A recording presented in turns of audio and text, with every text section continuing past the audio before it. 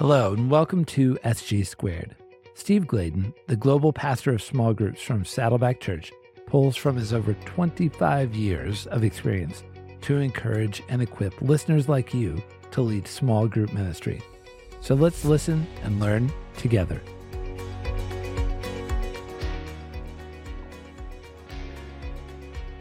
Welcome to SG Squared, Steve Gladen on small groups. Derek here, your host with the main man, the man whose very initials stand for small groups, the man who's a fine connoisseur of cheeses, Steve Gladen. Steve, how are you, my friend? Doing well, my friend. Just celebrated my birthday, and our team gave me a charcuterie board that was fit for the king, the lamb, the table that the Lord is going to set in heaven. I tell you, it was just incredible. You can go on my Instagram or on Facebook and take a peek at it, but it's been a great time and feel a little bit older in that. So, and then you, my friend, I mean, I'm just celebrating a birthday, but where were you again? You know, I just got back from the great land of Peru. That's right. Monte Picchu, which I probably said very white and terrible and all Yeah, that. and But speaking of delectable delicacies, so you're eating your cheese platter. I ate something in Peru that I think our special guest might know a little something about. Will Johnston, who's going to talk about, we're going to introduce in a little bit. But I ate something in Peru called cuy. Any idea what that is, Steve? Cuy is cuy, uy, and gooey. You tell me, brother. Will, any ideas?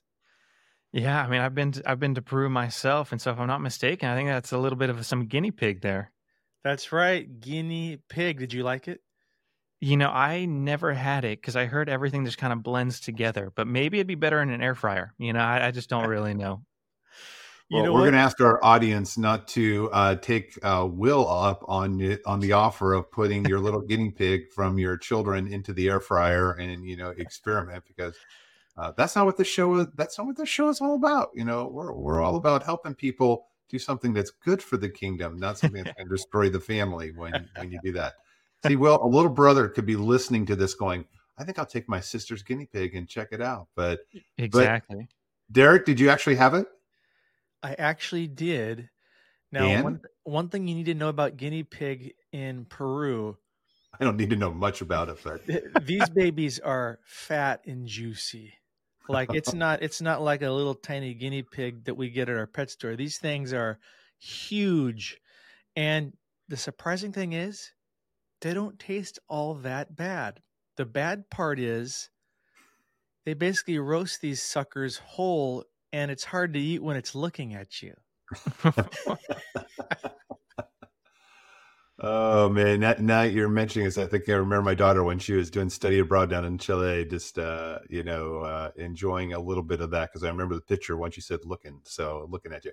I'll stick with the cheese and fine fruits board that I got, and you can stick to ooey gooey and have fun with that. Sounds good. Hey, let me jump in. As Derek alluded to, we got a great show for you called Leading Up and Leading Out. I think it's one of the most prevalent topics, because all of us are leading, and generally most of the people who are listening to this, we are leading from the second chair. There's all kinds of books out there called, leading from the second chair, leading when you're not in charge. But Will Johnston, who he's going to help us get to know him just a little bit better, is one of our pastors here at Saddleback. He was at a retreat with our connections pastors, or our small group pastors, and Will gave a talk similar to this. He's kind of expanded it a little bit. But Will, welcome to the show. Give us a little bit of your bio and why you are more than just the handsome face that's on the screen. I don't know if I'm more. I think I am just the face, and maybe like average at best, but I appreciate that. Well, Hannah thinks something a little different, which how long you've been married and all those details. Yeah, my amazing wife, Hannah, we've been married for 2.5 years now. 2.5 years. She still loves you. Steve got to see all of my good dance moves on the dance floor that day. But yeah, I've been at Saddleback. I've been a pastor here for 7 years now, and it's been just a gift in a few different roles, students, small groups. And now I have the privilege of leading one of our campuses here. And so do a little bit of that. Little about me, I love baseball and I love fried chicken. And those two are pretty high up there on my scale. Yeah, Fried guinea I pig? think that covers all you really need to know. No fried guinea pig? I haven't tried it, but I can add it in. You throw a little KFC, 11 herbs and spices on there, and it might work. Come on. I've traveled with Will enough to know that when he's saying fried chicken, I think a couple of the words that are missing from that description is hot chicken. Ooh, and yep. and he is a hot chicken brother. So any of my friends in Nashville, bring him out. But what Will is not talking to you or hasn't shared with you is Will started out in our student ministry, was our small group pastor, is now leading one of our campuses. Don't feel too bad for him because he's over on the coastline leading one of our campuses, which is quite sick and all that.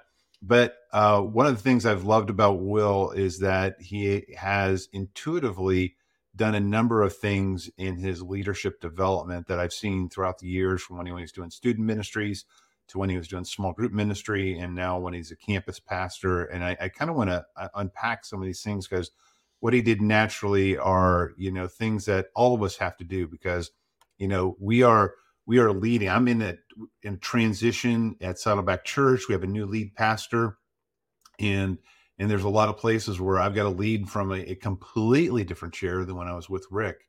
And so all these muscles. But Will, could you kind of unpack a little bit, kind of set the table for this conversation, and we'll kind of dive into some questions that we've got written down that we want to drill you with, and then you can kind of go from there.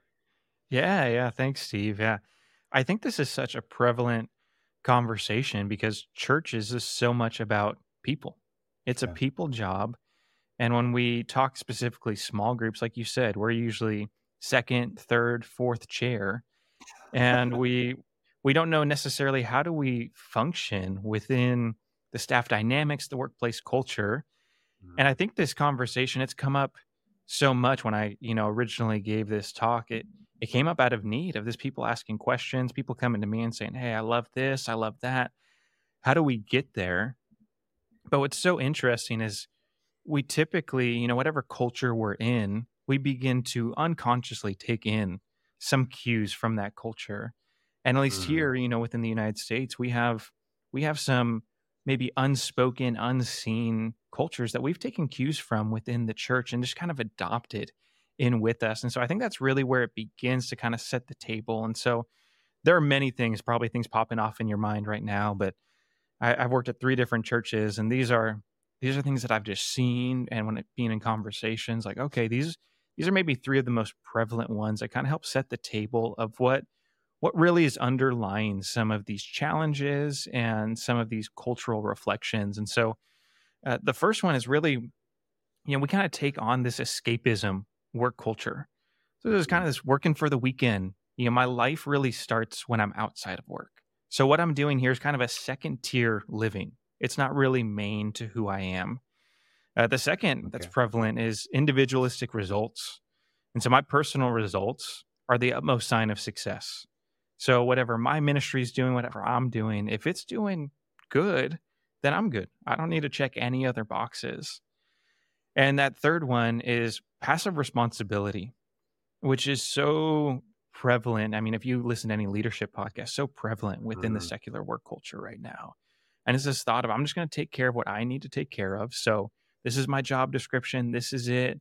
Everything outside of that is just not us. And so kind of the buck never stops with me. We say things like, well, they don't pay me enough for that. Or that's not really what I do. That's not my niche of the world.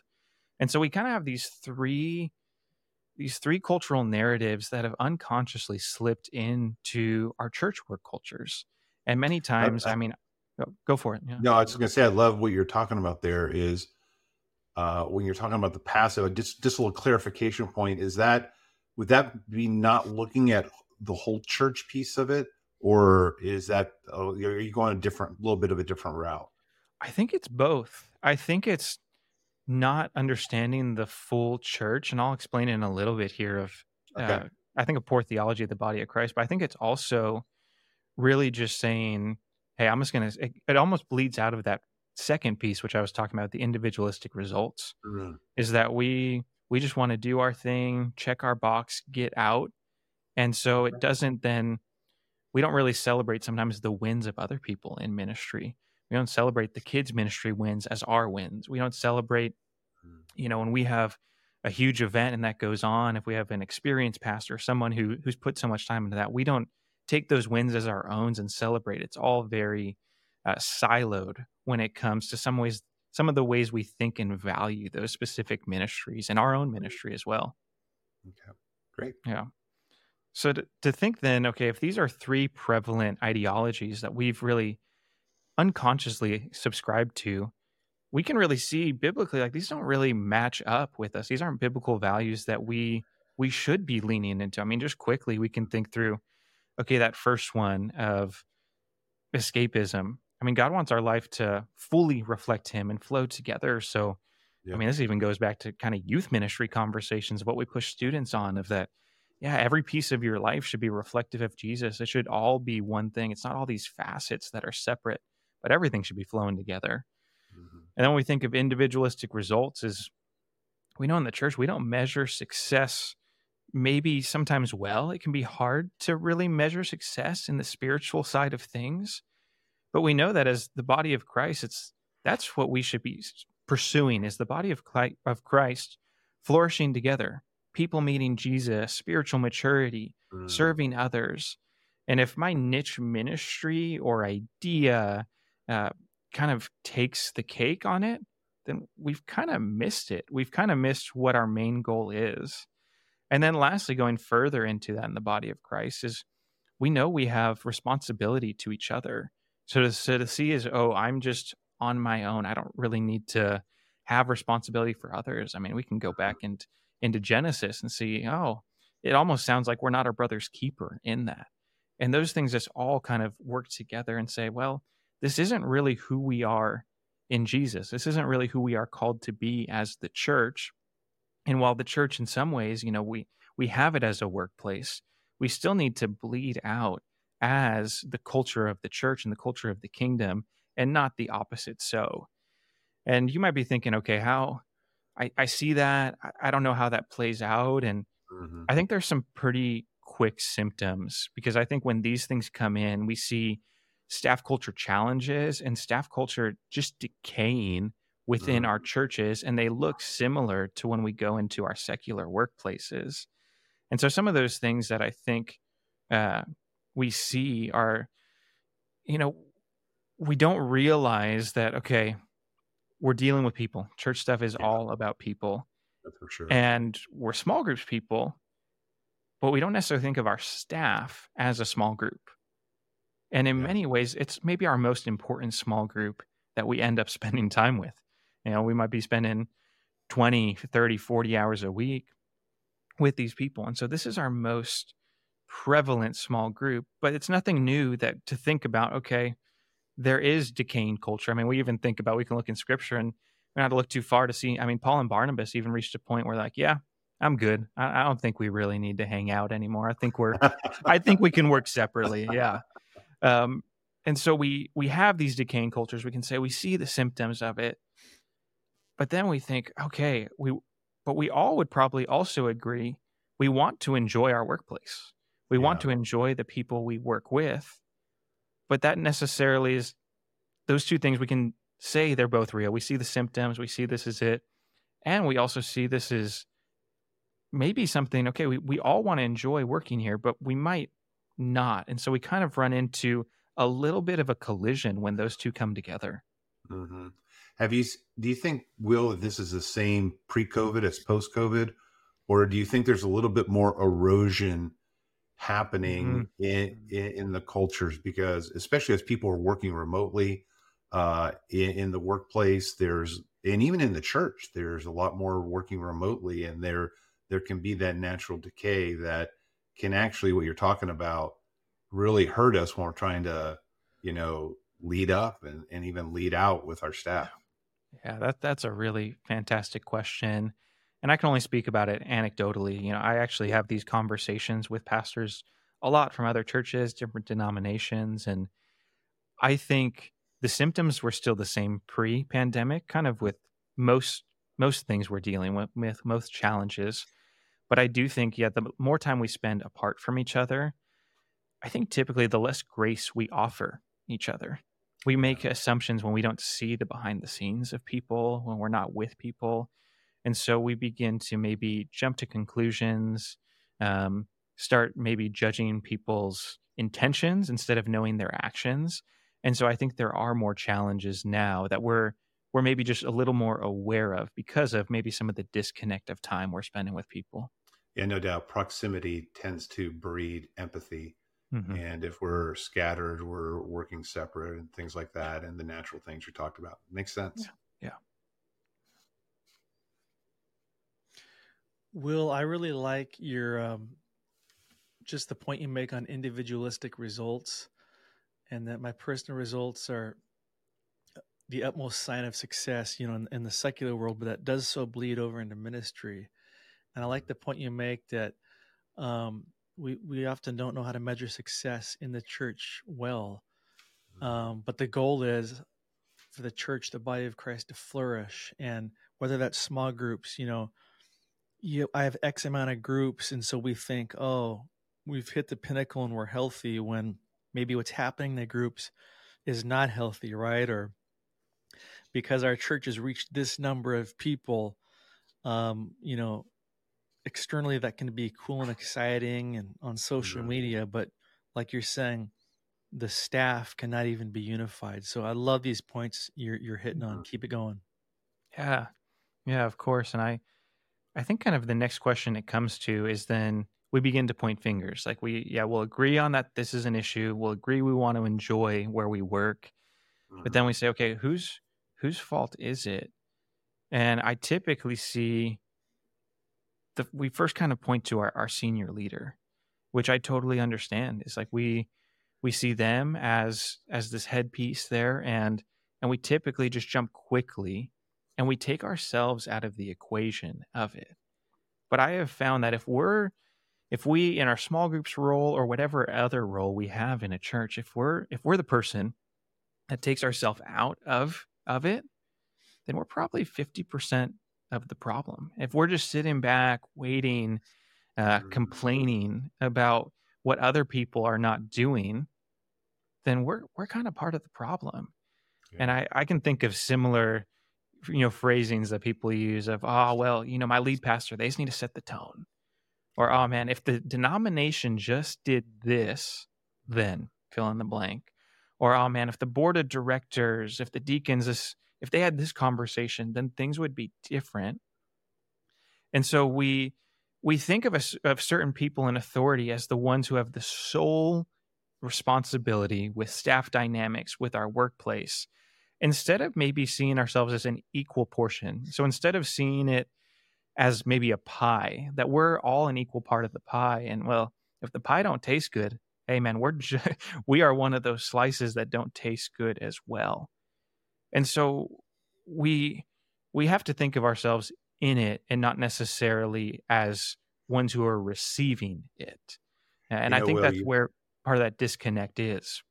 yeah, you bring up a great point, and I know we want to get to some of the practical pieces, but I think I can remember young in my ministry career, how whether I was in student ministry or in singles ministry or even couples ministry, there was those points where I would think to myself, well, if the church was growing, if the weekend was growing, Mm. then I could do my job a whole lot better.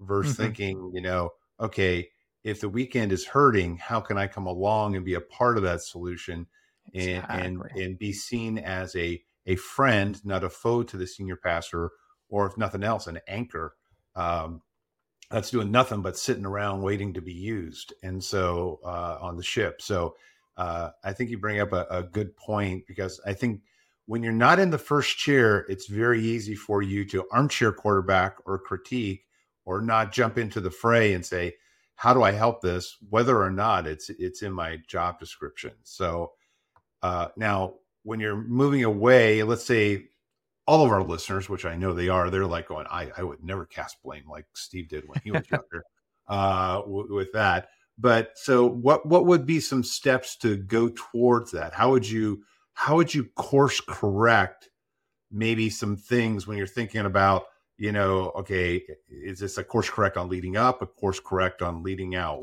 How would you navigate that? That's great. And I think I'm going to set some crawl, walk, and run steps for us, because we're all at different we points. love that at Saddleback. We do love that. And I think we're all just at different points with this. And I think everything I'm going to present is pretty standard. Like, nothing's necessarily novel about it, but I think it just takes a lot of intentionality. I think we can, when we are not doing it, like, we can say, oh yeah, this is easy. And the truth is, it is easy, but is it a habit? Are these things bleeding into our everyday church life? And typically, and I'll speak for myself, typically it's no. I can go through this list myself, and this is a checklist for myself. And I can say weekly, oh, this isn't how I've lived. And so it's making it a habit, because we can say it's easy and we can do it one-off, but if we don't make it a habit, then nothing is realistically going to change. So I think it really starts with thinking about what do you want your work culture to be? And then what steps are you going to take to get there? It's basic goal setting. But many of us want someone else to, like I said earlier, set the tone. And so then we don't even think about, we'll complain about it, but we don't necessarily think about what's the work culture, what's the church culture we want to create here. We let that be separate, when really we need to start with that of, where do we want this to be? What do I want it to be when I step in at 9 a.m. or Sunday morning at 7 a.m.? What do I want it to feel like? And what are the steps that I need to take to get there? So I'll give some helpful pieces here of maybe some crawl steps. And this for me started out just as a checklist of, okay, if I'm going to be intentional in my community here, in my staff, this is a checklist that I feel like we need to be going through every other week, just to say, okay, am I doing these things? I remember in a leadership class in Bible school, we talked through so many leadership principles that were basic. And then we had to follow up within our ministry. Are we doing those things? And we all came back and it was like, with 10% efficiency, are we doing those things? Wow. And so this is a checklist I think is helpful to come back to every other week. And so in the crawl steps, I just have a lot of questions. So if you're thinking, man, I just really need to get started with this, I just need to try something, I think these are all questions that are helpful. So the first one is, how can I make this more fun, memorable, or intentional? And that's just whatever you're doing, whether you're in a staff meeting, whether you're at lunch with your staff, whether you're in a hard conversation. How do you make it more intentional? How do you make it more memorable? Are you just allowing things to happen, or are you being proactive in those conversations, in your staff meetings, in your conversations? The second is, how much time am I spending with each staff member? And this is twofold. This is, am I not spending enough time with a certain staff member, or am I spending too much with another staff member? We know this. We all gravitate towards certain people. We're always going to have our staff buddy, but are we spending adequate time with each staff member? Are we saying, well, okay, I don't really connect with this person. Well, do you not connect with that person because of realistic things, or just because you haven't spent time with them? That's a true thing. How do we equally share time with people? The third one is, when was the last time I ate a meal with each staff member in a setting of 4 or less? And so I say 4 or less is like, is it intimate? Can you have real conversation there? And some of us, our staffs, I've worked on a church where the staff was less than 4. And so you can have all those intimate conversations, but as they continue to grow, as your staff continues to grow, you need to be intentional of thinking, okay, just because it grows, we can't keep doing the same things and expecting the same intentionality and output from it. So making changes to adapt to that. Number 4 is, when was the last time I talked with them about their family? This just shows deeper care. We can be so tied to tasks and responsibilities in ministry that we forget about the personhood. We forget about the person that we're dealing with. And so we separate ourselves. So then it becomes, if it's just about tasks and responsibilities, if they are not doing their task, if they're not doing what's helpful for me, then our relationship is not good together. But if it's more than that, if it's more about their family, if it's more about who they are as a person, then those things are actually secondary. We care about them as a person first. And when we think about then judging their intentions, we know their intentions. We know who they are. You know, I remember when we were taking Erica to college, this is 7-8 years ago. And I remember Rick, I forget if he sent me a text or an email, and he just said, "Hey, I know you're jumping on a plane. You and your family, you're going to go as a family of 4, dropping your daughter off. You're going to come home with 3. He goes, I know it's going to be the toughest day of your life.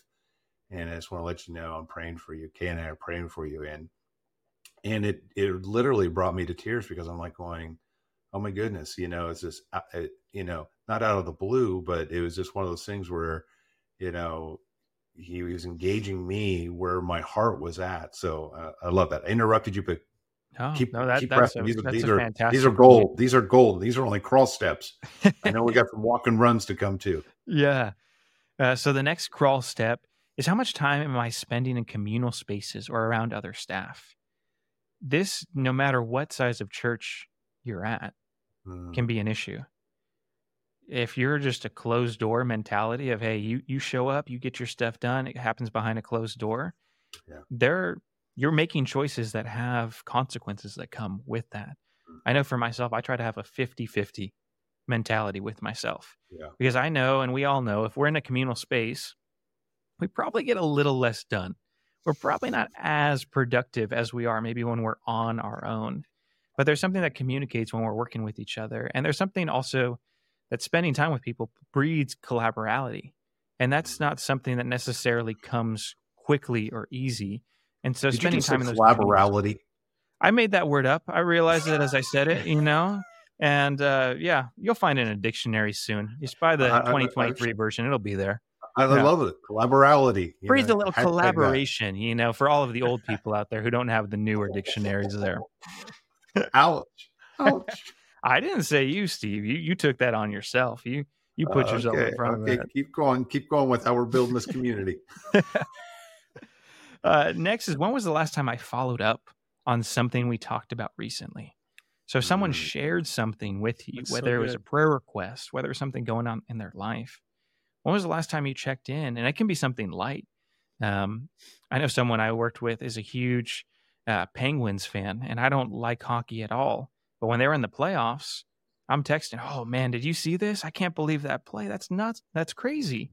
And those are just little things that go a long way with people.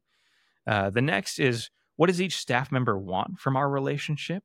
So what are expectations that they want? Because you'll have people on staff that are extreme extroverts, and if they could have a game night with you 7 nights of the week, they will be there ready to go. And there's other people who, hey, all they want from you is maybe just a weekly check-in and dropping off a coffee at their desk. And knowing those expectations helps you spend the time that actually needs to happen for that relationship to grow. And then the last one, which honestly could be the first one, is, when was the last time I encouraged each staff member? When was the last time I encouraged each staff member to their face? Yeah. And I think, I know for myself, I can get caught on that one and say, "Oh, it's been some time. It's been some time."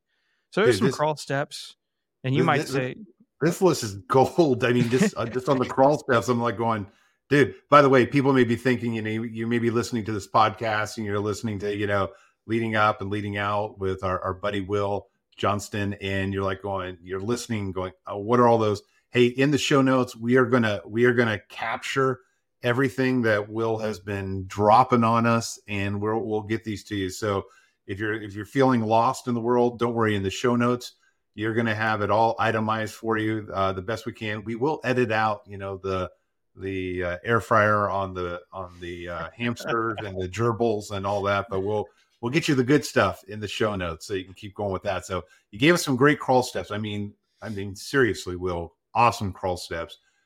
Go to the walk and the run. Yeah. And we'll walk and run through these ones too. And if you're saying these are easy, okay, how do we then step up the ante? With walk steps, I think a good walk step is for you to have an onboarding strategy for new staff. So we think of onboarding maybe being, if we're a larger church, an HR thing, or maybe being a senior lead pastor piece. Yeah. But as staff who are just sitting around a table equally, how do we have an onboarding strategy? Yeah. So are we taking them out to lunch, or bringing in a quick lunch for them that we can just sit and chat? For me, my onboarding strategy is spending time with that person once a week for just, hey, maybe going and sitting in their office, maybe taking them out. And then the second thing is a weekly check-in on if they have questions. Every church culture is different. So they can be in ministry for 40 years, come to a new staff, and it's really starting over and figuring things out. And so it's 2 weekly check-ins, one for relational connection and one for work connection. Hey, can I help you with anything? Are there any acronyms we use that you just have no idea what we're talking about? All of those pieces that sometimes we just don't think about. And then staff are sitting there for a year and being like, man, they have been talking about this every staff meeting for a year, and I'm just afraid to ask. We can take care of those things, being somebody around the table and making that initiation ourselves. So we have to have an onboarding strategy. Secondly, is this thinking about how do we engage them on a deeper level? So outside of an onboarding, just a normal staff member, inviting them and their spouse over for a food or game night. I know I briefly talked about earlier, some people would want this every night, but maybe even just quarterly, thinking, how am I engaging their family? How am I engaging their family outside of a 9-to-5 workday? The next is, this is a fun one, know everyone's favorite drink. So when you go to a restaurant, I don't know about you, but I find that this splits. You get into a restaurant, people need to wash their hands, they're checking in on their kids. Do they need to pick up their kids because they're in detention? And if you know everyone's drink and can order for them, you think, oh, that sounds kind of, I don't know, that's a random one. But it goes a long way with people because it shows that they're known on a deeper level. It shows, okay, yeah, you know them. You've spent time with them. You know their ministry. If you know something so finite with them, then you might know some of the bigger things as well. I know Derek's drink is a Shirley Temple, so I've got that down pat. Oh, I love that. I love that. That's what I'd call a pro tip right there. Know their drinks. Come on. I mean, this stuff sounds so simple on ways, but it's so huge, right? Mm-hmm. It's so human. It's so personal. And I mean, I know we've all worked for several churches by now in our lives, and it's crazy how, I mean, I look back on some of the churches I was at. Had I practiced some of this, and then the lead pastor practiced some of this, I might have lasted a lot longer. So true. Yeah, and I think that's just the case of we can take some of the initiative to help ourselves, some of the burden that we're carrying. These simple things take off. And so when we think about some of these bigger challenges that are weighing on us, some of these set the table to actually take apart some of those deeper challenges before they ever start, before they ever get going. Some of those other walk steps, which I think are helpful to break those down even more, is knowing their birthdays and their family members' birthdays. Again, an easy thing, but as much as I love you, Steve, I don't know your exact birthday, but it's in my calendar. I have your birthday in my calendar, and so hey, this last week you said it was your birthday, and 11 a.m. I get a reminder. It's Steve's birthday, and I shoot you a text. And though I have every staff member in my calendar, I have every staff member's spouse, and I also have now every staff member's kid's birthday in my calendar. So I can just follow up with them, send a nice little text to say, hey, have a great birthday. And those little things go a long, long way. Hey, your present didn't come yet, so just if you have the tracking number, if you can flip that and check it up on it. Yeah, I sent it carrier pigeon, and he only had one leg, so I don't know if he'll make it there on time. Okay, but by next year, it'll be there. It'll be there. You can get your money back. Exactly. That goes to my next one, which is actually individualized birthday gifts. And now you're thinking, hey, I make as much as a pastor. I don't have enough for individualized birthday gifts. But I will tell you, over my 12 years in ministry, the gift that's meant the most to me, and you're going to laugh at this, is I got this year for my birthday from a staff member, one of those pop figurines of the Hamburglar. And you think that is so random, and it was, and it probably cost him $5. But another staff member, we've got some inside jokes about McDonald's. They're dumb. They're probably not funny to any other person. But to me, that he knew me so well that he was going to buy me something that was significant to our friendship. It didn't have to cost a lot. But again, it was personalized. It was individualized. And that thing is sitting on my desk, and my wife hates that it's sitting on my desk, but that to me means something. And we can all do that. We can spend $3-4 on something that means something to someone besides getting a gift card for $25. We don't need to be thinking about those things. We can just think of something that's individualized for someone that might mean something more to them. And just so you guys are knowing, as Will's blowing through these lists and everything like that, he preaches, he lives what he's talking about, and he buys what he sells. I know that he had a connection with my son who he knew loved hot sauces, and he, not an expensive thing, but got him, a 4-set little bottle of hot sauces that he loved, and he just knew it was Pastor Will with that. So it's these things. So keep going, man. I could jump in on everything, but thanks, man. And I hope you sweated with those hot sauces with him. I hope you. So that was the motivation. Exactly. Well, the last walk step I have is show up to something that matters to them, whether that's a kid's sports game or play, whether it's something that they do, even if it's just a slow pitch softball league, whatever matters to that staff member, just make an attempt to show up and just be present. Doesn't cost anything, won't take too much of your time, but just show up to something that matters.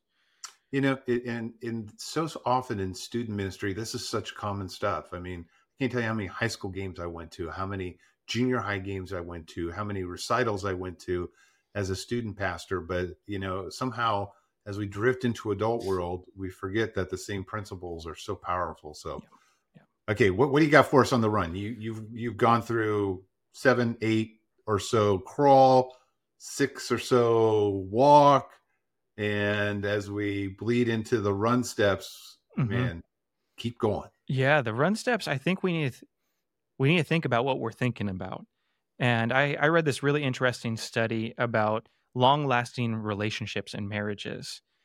And they talked about that unique joint experiences were one of the great underlying contributors to long-lasting marriages. And I thought that was so interesting, and I began to apply it to my ministry and how I connected with people, is how can I then create unique joint experiences with my staff, with people that are sitting across from me at a desk. And I think this is where things can go from really good to great.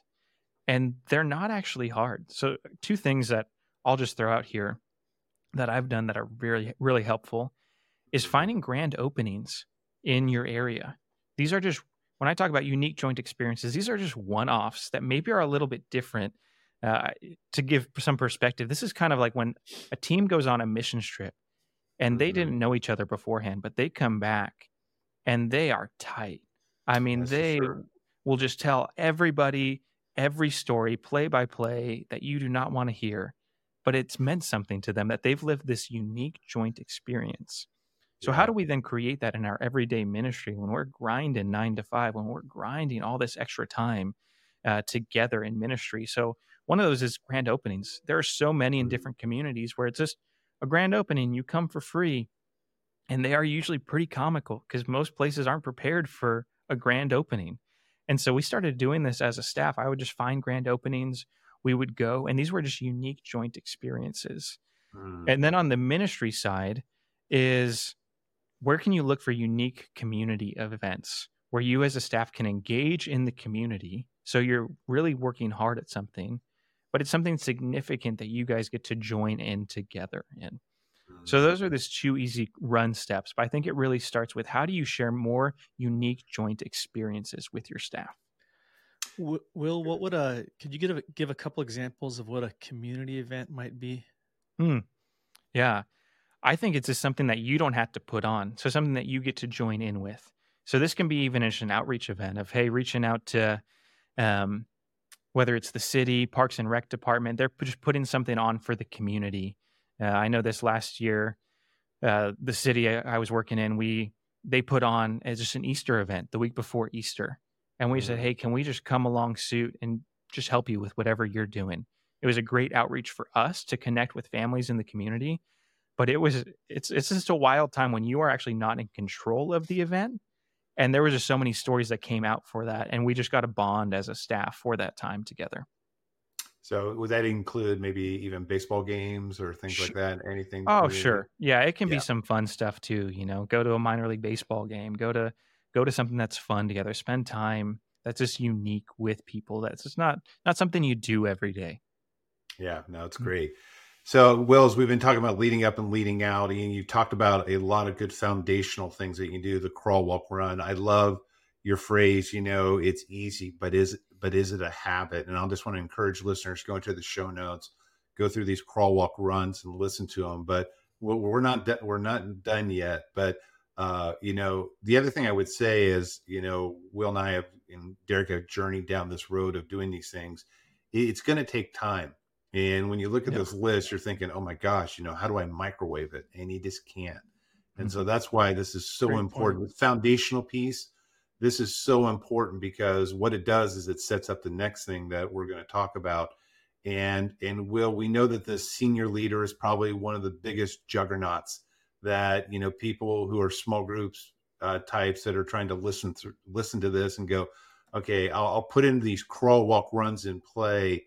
But would you say how is, because we know trust drives everything. Mm-hmm. What would be some nuggets that maybe as we're trying to build those bridges, and obviously the crawl, walk, runs that you gave right here, but how would you unpack that part of it as you're going to that next level of really working with the senior leader? That's really good. This kind of gets into that leading up principle. We've talked about leading out, but this gets to that leading up principle. And typically when we approach this, we come with the idea of, okay, our senior leader in our eyes isn't doing something correctly, or our senior leader isn't taking our ideas. Yeah. And so then we want A, B, and C to happen. Yeah. And so it doesn't actually start with wanting to build trust in relationship. It starts with wanting something on the other end of it. And so our senior leader becomes a means to an end. So I think building trust, it really just needs to begin with right intentions. Instead of wanting to connect with them because we want something, we need to start with the right intentions, because that's the difference between leading up and sucking up. Those are those two things that if it's with another intention, this is actually just sucking up. And we've been around. We know we can see those things happen. Derek, that's got to be the title of the show now. It's not leading up and leading out. It's leading.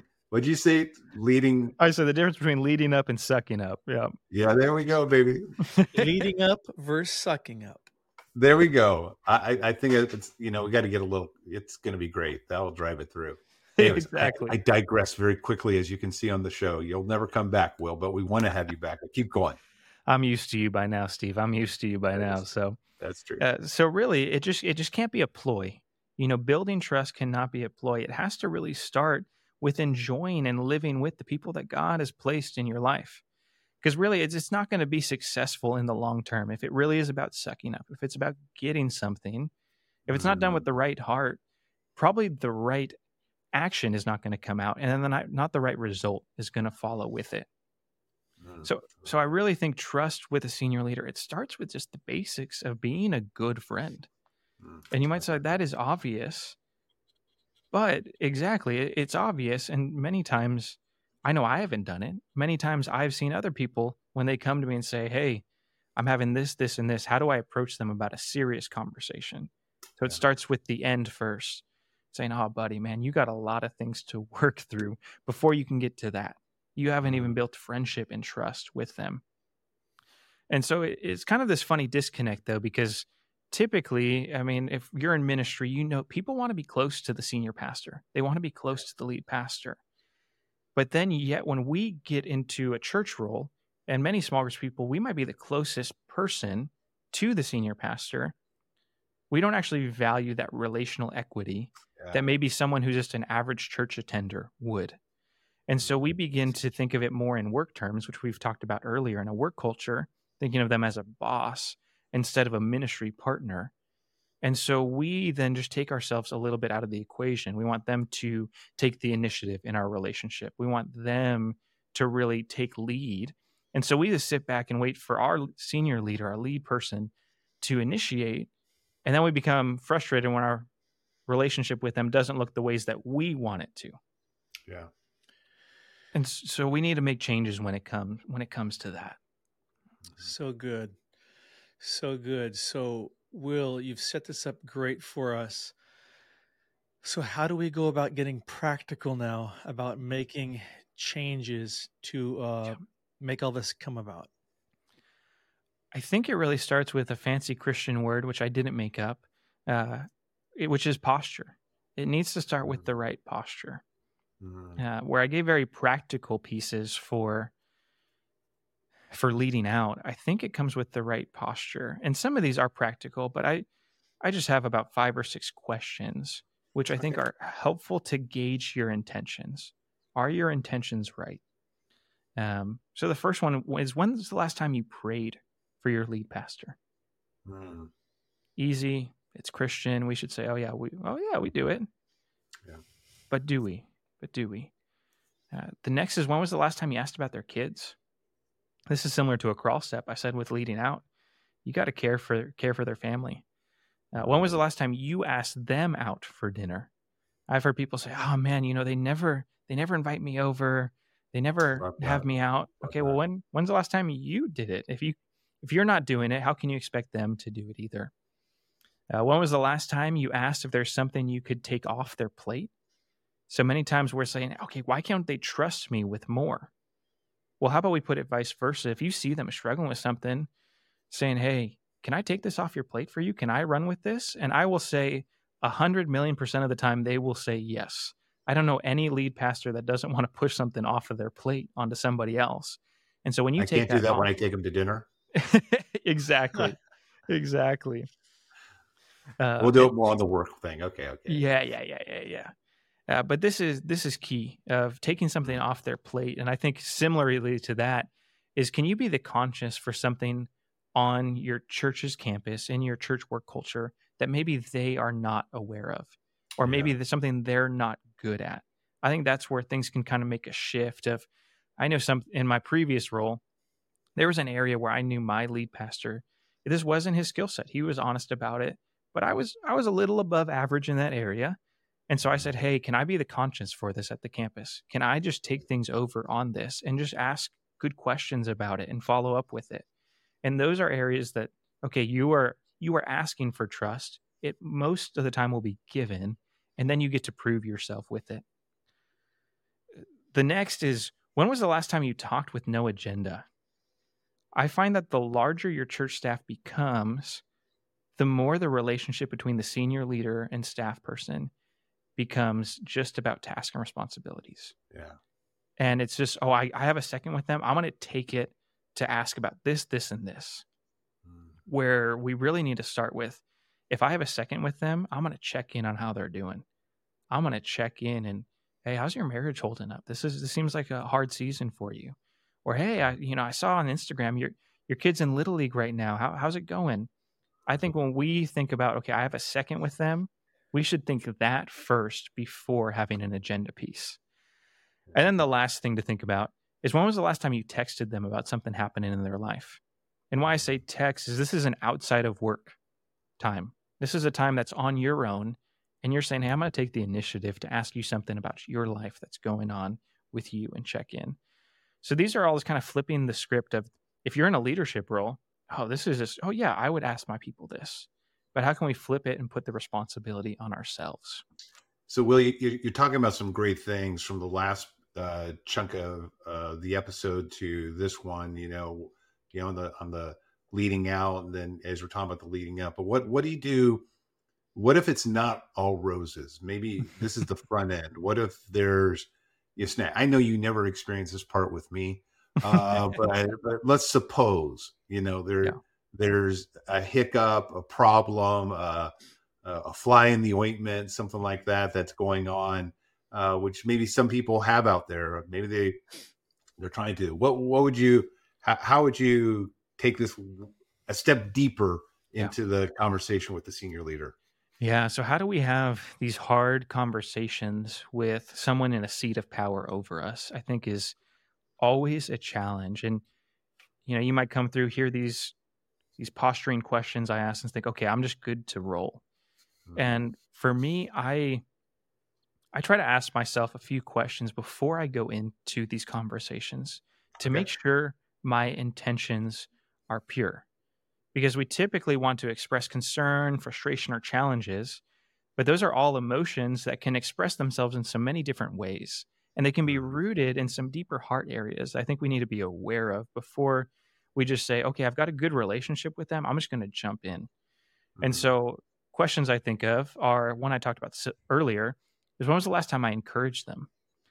If I can't think about the last time I've encouraged them, I probably shouldn't be having a hard conversation with them. My intentions probably aren't right. The second is, I ask, are my emotions pure, or am I mad because they shot down my idea? They've been spending more time with another staff member besides me. Or there's something going on at home within my life, and I actually don't have a healthy outlet for it. So I'm finding this to let it out. And then the last one is, am I okay being wrong? When we bring something to a person, specifically a lead pastor, someone in authority over us, there is a good possibility that our vision isn't whole with this, that we are not seeing everything in the picture. So are we okay if he or she doesn't agree with it, or if actually our perspective is not full and is actually incorrect because of it? And so when we can start there, we can start to make changes. So we'll take it another step, though, because this looks great in the conversation, but there is the reality too that when people are trying to engage with their lead person, there is a little bit of fear and trepidation, because they are in power, they are in the seat ahead of us. And fear is a common emotion. The enemy uses that on every place it can. How would you address that aspect of it? I love where you're going with this, but there's also just, if they can't overcome the emotional piece, they'll never get to these pieces. Yeah. I think that's a really honest question. And I do know in ministry, there are leaders who are unhealthy. There are leaders who things aren't in the places they need to be. But I'm a very positive guy. So I would venture to say that most of the people leading us, they want the betterness of the church. They want our church to grow, to succeed, to be healthy. And if we begin with that and believing that if that is their goal and what we're bringing to them plays into that goal, we don't have to approach it with fear. I think there's good ways to approach it when it comes to practical pieces, of our tone, the time we spend with them, when we have these conversations. But if it's playing into the overall goal of the church, I know now, sitting in a lead role currently, I would value, if there's something that's going on that needs to be changed, bring it to me. If I said something that either hurt somebody, offended someone, man, bring it to me, and I would love to talk through that. And so when it starts with that, if it starts with saying, I care for the betterment of the church, so I am bringing this up, that is where I think the fear can take a back seat, and we can view this as a team going forward in the future.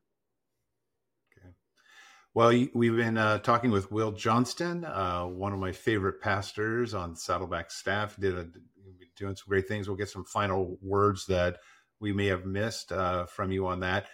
I also have a companion podcast that goes with this that'll be in the show notes. You can look on that on how to lead up with your senior leader. And as we've been talking about leading up and leading out, which I like better, leading up and not sucking up. That'll be the subtitle to it. Will, do you have any last thoughts before Derek brings us home and wraps it up? Yeah, I would just say leading up and leading out. It's not about getting your way, like we were just talking about. It's not about making you rise to the top. It's about caring for your church. It's about caring for your staff, your senior leader, having their back. And if you commit to just those things, your church will be a better place. Outstanding. So good. Will, you should sleep well tonight knowing that Steve Gladen just said you are one of his favorite Saddleback pastors. Because I've never said that before. One of many, you know. Yeah. No, we have way too much fun, which is why we had to jump you on here. And Will, the gold you brought, and again, I just want to remind our listeners, all the lists that he threw out, we are going to get them into the show notes. They'll be there for you to go from, because there's actually some stinking gold on this, and so happy for that. So Will, love what you brought. Well, thanks for having me, and man, for all those listeners, praying for your churches, praying for your staff health, because I know how much that matters. Yeah, Will, great job. Thank you so much for joining us today and for all the time you put into these notes. Like Steve said, absolute gold. Everybody listening, go to the show notes, download this list Will created, print it, put it on your fridge, tape it to your forehead, and and you'll have a healthier church culture because of it. Well, we also want to thank everybody listening. Thank you again for spending part of your day with us and for tuning in to SG Squared. And our prayer is that this episode encouraged you and empowers you to lead healthier, better small groups in your local church. So until next time, goodbye. See you, everybody. Thank you for listening. Don't forget to subscribe wherever you listen to podcasts. And to dive in deeper, get more resources, or join the Small Group Network, just head over to smallgroupnetwork.com.